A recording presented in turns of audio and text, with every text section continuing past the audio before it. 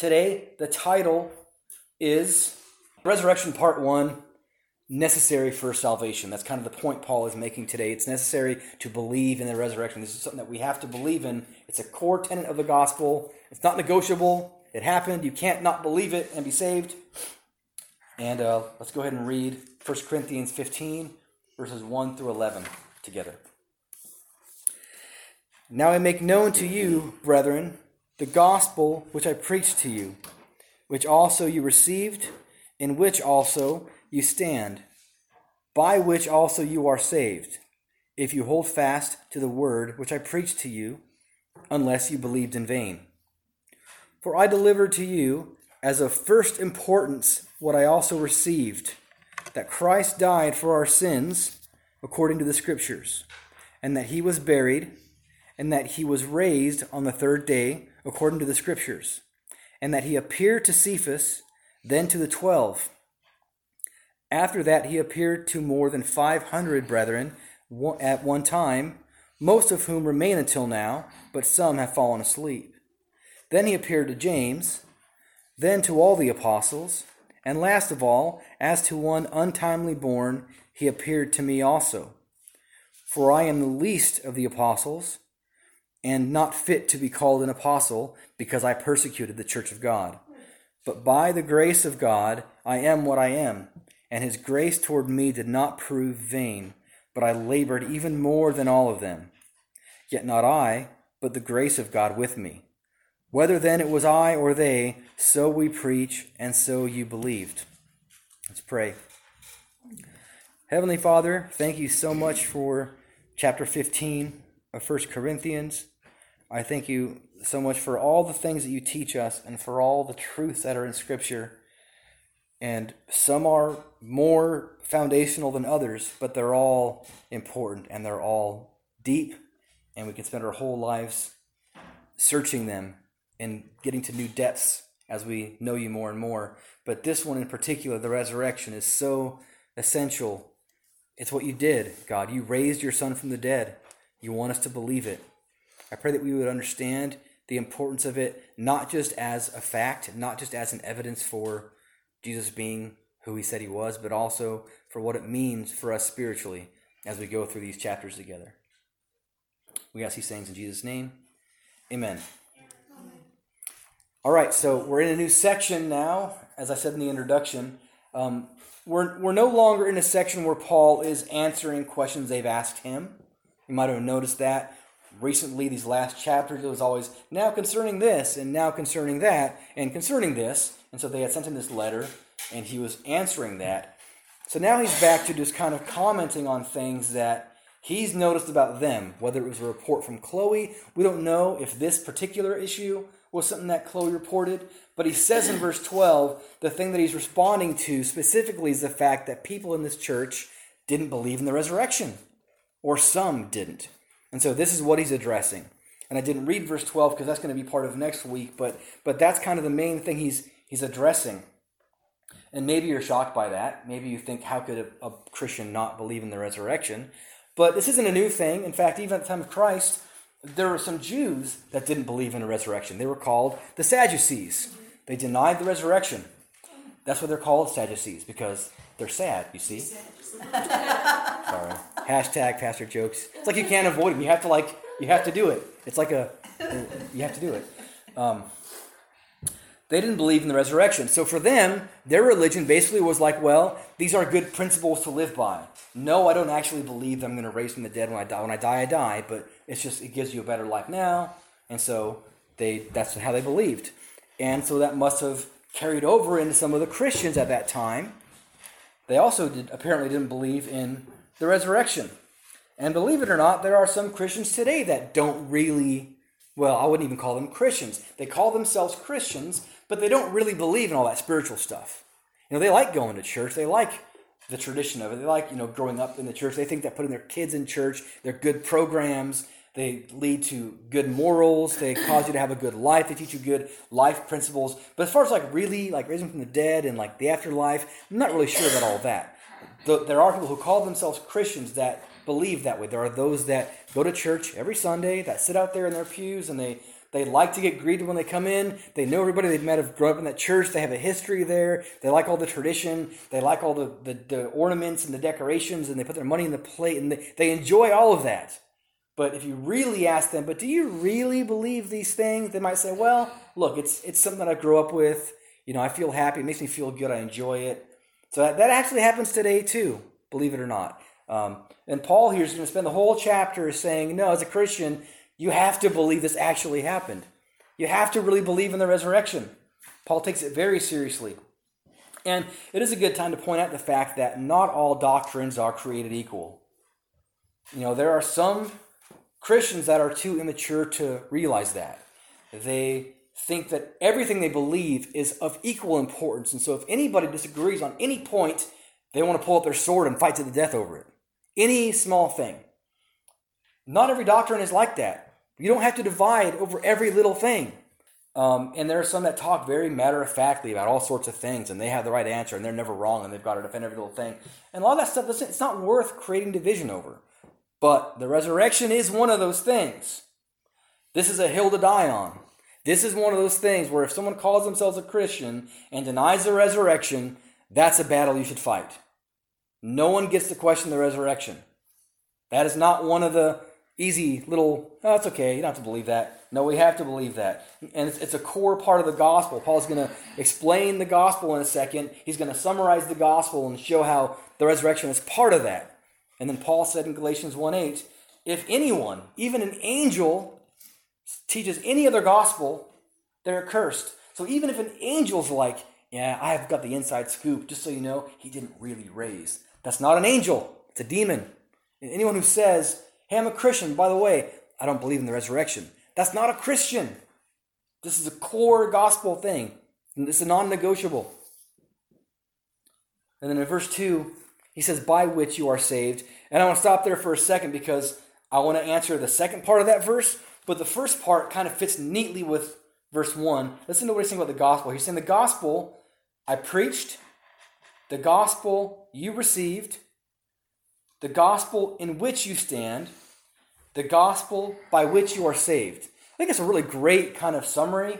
That might be like a great topical series one time to go through, like preaching the gospel, receiving the gospel, standing in the gospel, being saved by the gospel. The gospel does require a messenger. It is important to live the right kind of life, but we can't just live the right life. We do at some point have to share our faith because no one can get saved just by looking at us without knowing what it is that's changed us. Now, they might ask us, which is really convenient. I mean, you all hear stories of someone like, I noticed something different about you. What is that? That's never happened to me. If that's happened to you, awesome. But you might not ever get asked. But people are in your life. They're seeing how it's changed. And even if you can kind of get little things, like put little nuggets out there. Let someone know you go to church. Let someone know, that you went to some Bible study that was great for you, or you read something, or just, if you find ways to kind of indicate to people that you're a believer, we got to get the message out somehow. It's not always as much of a front of like, let me sit you down right now in the middle of all you're doing and just tell you the whole gospel. We don't always get that chance, but they're not always going to ask us, but it has to be shared. It's a message. It's not just a lifestyle, right? The good news. It's the good news, not just the good life. Right? Okay. And remember, this is the gospel they had received. So the determining factor of salvation is how you receive the message. We mentioned this a lot when we were in Acts. People would hear the gospel, some would receive it, some wouldn't receive it. And that was the difference between being saved and not being saved. Who received it? Who welcomed it? Who grabbed hold of it? Who believed the gospel? So this church, they had received it. And then the gospel in which you stand. As believers, we do stand in the gospel. It's not just a one-time thing. It's not like I believed it back then and now I don't have to think about it anymore. We have to continually remind ourselves of the truth of the gospel because we're standing in that. That is the only reason why we're saved. That's the reason we're not condemned. That's the reason we're not judged any longer. That's the reason for our changed life. It's all the gospel. And so we stand continually on the gospel and we're saved by it. Like Paul said in Romans 1, it's the power of God to salvation for everyone who believes. So we receive it, we stand in it, we're saved by it.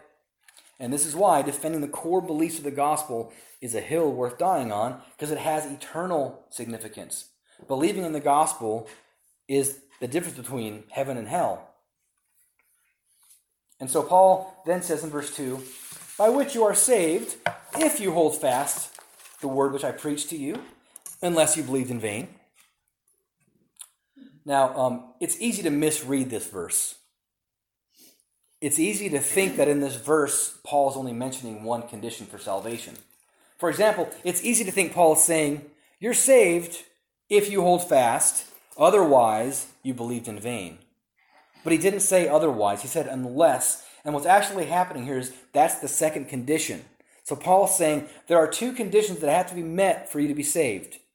A, you hold fast, and B, you didn't believe in vain. I'm going to explain what those mean in a second, but it's an important distinction because if we don't read it correctly, it sounds like Paul is saying if you don't hold fast, then the results are you must have believed in vain, so I guess you're not saved because you didn't hold fast. And it starts to sound like Paul is promoting a works-based salvation dynamic, but he's not. He's giving two different conditions, and we have to know what he means by them. So the first one, what does he mean by hold fast? Huh? Sorry, I was thinking out loud. I was wondering if abide would be hold fast. That's what it seems like, but that makes it feel like, so I have to continually stay in this and never waver or else I'm not saved. But what that word actually means, hold fast, is keep in memory. So a lot of translations call it keep in memory. Remember it. So the commentator Barnes says, for example, if they faithfully retained or held the doctrines as he delivered it.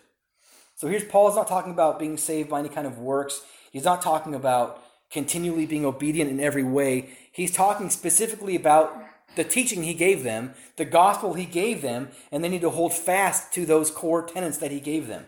If you hold fast to the word I preached to you, the whole context here is gospel and resurrection. So salvation is by faith, but it's not faith in anything.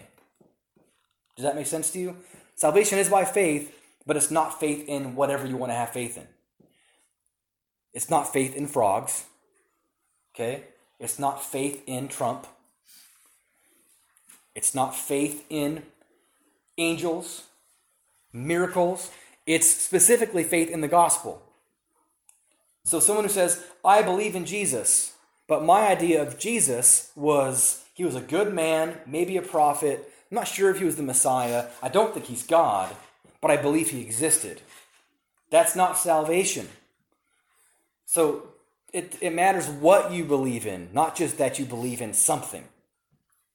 So he's saying, by which you are saved, this gospel by which you're saved, if you hold fast to what I preached to you, the gospel I gave you. Now the second condition, he says, unless you believed in vain. What does Paul mean by believing in vain? If we don't know what he means, it can be easy to think what he means is you get to the end of your life and you just didn't do enough good things, then all that was in vain. Why'd you even try? But that's not what he's saying. In verse 14, he's going to clarify. He says, in verse 14, if Christ had not been raised, then our preaching is in vain. Your faith also is in vain.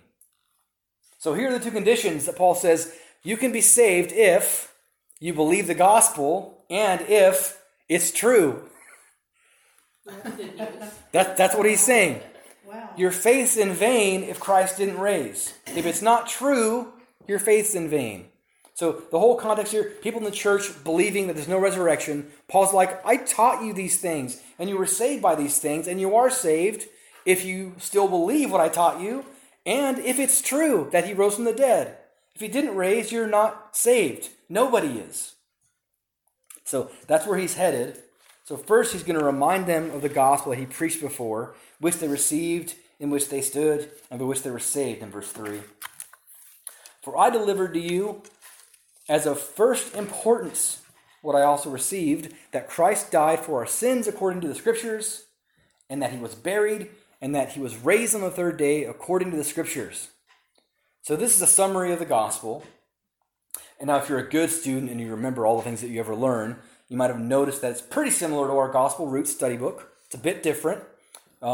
Here he's emphasizing more certain things. Paul also gives a more detailed summary in Romans 1 verse 6, where he mentions some more things and he goes into some more detail. and he spends quite a bit of time unpacking those things in Romans. So this isn't meant to be a complete list of like, this and only this is the gospel. But this here, he's doing it for an important reason. He's going to make the connection with how, do you see how him being raised is part of the gospel? Remember how I taught you that thing? And then he's emphasizing that in this. And what he's going to do now is show that it's based on evidence, starting in verse 5. And that he appeared to Cephas, then to the 12. After that he appeared to more than 500 brethren at one time, most of whom remain now, but some have fallen asleep. But then he appeared to James, then to all the apostles. Now, really quickly, why does he mention the 12 in verse 5, but then specifically mention James and all the apostles?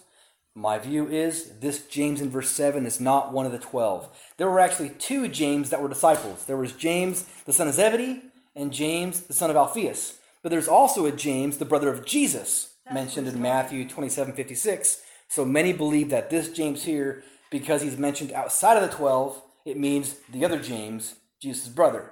And then when it says all the apostles, as I've said before, the word apostle doesn't have to mean the official 12. It can mean any that were sent. There were like over 70 that were sent all at once by Jesus at one time. So the point here is he appeared to a lot of people. And probably the most important thing here to notice is that he appeared to more than 500 at once.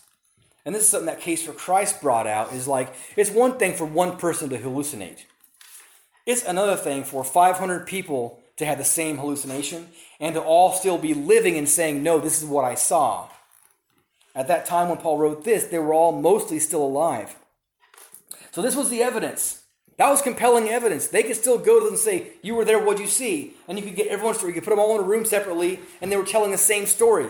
It was real evidence. It couldn't be refuted. When the apostles preached, they would say, you yourselves know, you yourselves saw, you guys crucified him, you saw his empty grave, you saw these things, you saw him alive after he died. Like, that was evidence. Now today, we have different evidence. We don't have that. They've all died by now. It's been a long time. But we still have evidence. We have history, we have archaeology, we've got science, we have ancient manuscript evidence. And all of it points to the same facts. And that's why so many books have written to show that. And some of the books that I've found really meaningful are Evidence That Demands a Verdict. I remember being in high school, my mom had that book, and I'd always pull it out and try to read it and remember it and forget it and try to read it again. It's huge, but really it's an important book. And Case for Christ is another great one. They've got a movie now for that, but the book's a lot better. There's just so much facts and so much evidence for that, and it's really critical. I love the fact that Christianity, we're not afraid of evidence. We're, like other cults, like just so you know, Jehovah's Witnesses are told they're not allowed to read literature against their religion. They're not allowed to read things that might go against what they believe. They're not allowed to. Christians, you're allowed to look for the facts. Look at science. Look at archaeology. Look at what it says. Look at the manuscripts yourself. Look at the evidence. We're not afraid of facts. So I love that. And I love how Case for Christ, Lee Strobel's friend, said to him, if you want to prove Christianity wrong, start with the resurrection. It was like a challenge. He's like, go ahead and try. You're a reporter. You know how to do due diligence. Go ahead and look it up. Try to prove it wrong. And the evidence proves this. And if Christ hadn't risen, we shouldn't believe. If the evidence points to a Savior that didn't rise, then we shouldn't believe in him. That's the challenge, the evidence-based challenge that Christianity has. And now, verses 8 through 11. And last of all, as to one untimely born, he appeared to me also. For I am the least of the apostles, and not fit to be called an apostle, because I persecuted the church of God. But by the grace of God I am what I am. And his grace toward me did not prove vain, but I labored even more than all of them. Yet not I, but the grace of God with me. Whether then it was I or they, so we preach and so you believed. Now you might remember in Acts 9, Jesus appeared to Paul, but it was after he had already risen and ascended. So it was a unique apparition. It wasn't like the rest of the apostles. And in fact, many questioned Paul's apostleship because he didn't walk with Jesus while he was alive at all. He became a believer after Christ was gone. And so I like how Paul handles that. He doesn't feel entitled because of how much good he's done to be called an apostle. He kind of just gives that out. I'm the least of all the apostles, he says. As of one untimely born. I came into the game way late. I recognize that. I'm not even fit to be called an apostle because not only that, but I also persecuted the church. I recognize all that, but by the grace of God, I am what I am. And I love that, and I think we can learn something important from Paul's example here. See, Paul acknowledged his sins. He confessed not even just past sins, but even present sins. So here he's talking about, by the way, this is like 20 years ago. From the time that he wrote 1 Corinthians, when he was saved till now, it's been about 20 years. He's still talking about sins he did way back then. But in Romans, he's talking about, Romans 7, sins he's currently struggling with. He had no problem talking about the fact that, look, I've sinned. This is what I've done. I still struggle with sin. And then he'd say, but by the grace of God. We often say we're saved by grace, but really, it's a lot more than that. We live by grace. We breathe by grace. We're called by grace. It's all grace. Because of how holy God is, and because of our sin, we don't deserve any breath. Everything we have is grace. It's all grace. But some don't like talking about our need for grace. Some don't like mentioning their sin. They think that they shouldn't have to even consider it anymore because grace. But how do you really appreciate grace if you don't recognize what it's given to you? If you can't recognize what it meant to a holy God that you sinned against him and what grace did for you. In order to really have a deep understanding of grace, we have to be able to be like Paul and say, look, I have done these things. I still struggle with this, but by the grace of God. There has to be an aspect of our life where we recognize everything we have is by grace. And the deeper we go in that, the more we're going to recognize, gosh, I did not deserve it. Like Paul, I'm totally unfit of all of this. It's like it says in 1 John 1, verse 8. If we say we have no sin, we're deceiving ourselves. The truth is not in us. If we confess our sins, he's faithful and righteous to forgive us our sins and to cleanse us from all unrighteousness. If we say we haven't sinned, we make him a liar and his word is not in us. So, one final point on this. Just because Paul mentions his sin, that doesn't mean Paul is feeling condemned by it. And I want you all to know the difference between that, because I think some people struggle with feeling condemned, and so their answer is never talk about sin. But that's not really giving God a chance to do the real good work in you of really understanding grace. It's a very low path to joy. It's basically saying, I want to feel good about myself. I don't want to feel bad about myself. And talking about sin makes me feel bad about myself, so I'm just not going to do it. That's kind of like taking things into our own hands instead of saying to God, I've done bad stuff. And I just need to keep remembering your grace and remembering your forgiveness and remembering your mercy. That's the higher path to lasting long joy. That's the path to a deeper understanding of grace. To be able to acknowledge our sin, but like Paul say, yeah, but I'm not condemned by it. Yes, I do these things. When I sin, I do confess it to God. But right then, he forgives me of it. And it's gone. It's no longer. As soon as I'm forgiven. By the grace of God, I stand. And that's how Paul is. He's like, look, I'm the least of the apostles. Not only did I come into the game super late, but I also used to persecute the church. And even though it's been 20 years, I still think about that. And I still deal with that. But by the grace of God, I am who I am. And I'm trusting in him. I'm standing in the gospel. I'm standing in his grace. I'm not going to let it condemn me anymore. But I am going to share with you my shortcomings because it might open up an opportunity for us to unite together on a deeper level. Maybe you struggle with something that you don't think anybody else does. And by me sharing it with you that I've had those struggles, but God has saved me from those things, now it can bless that other person. So if we confess those things, we talk about those things, it gives us a chance to say, this is how the grace of God has saved me. And so you're not going to feel condemned, but you will have an opportunity to dive deeper into the understanding of grace if you can be like Paul here and say, look, yeah, I did these things, and I still struggle with these things, but by the grace of God,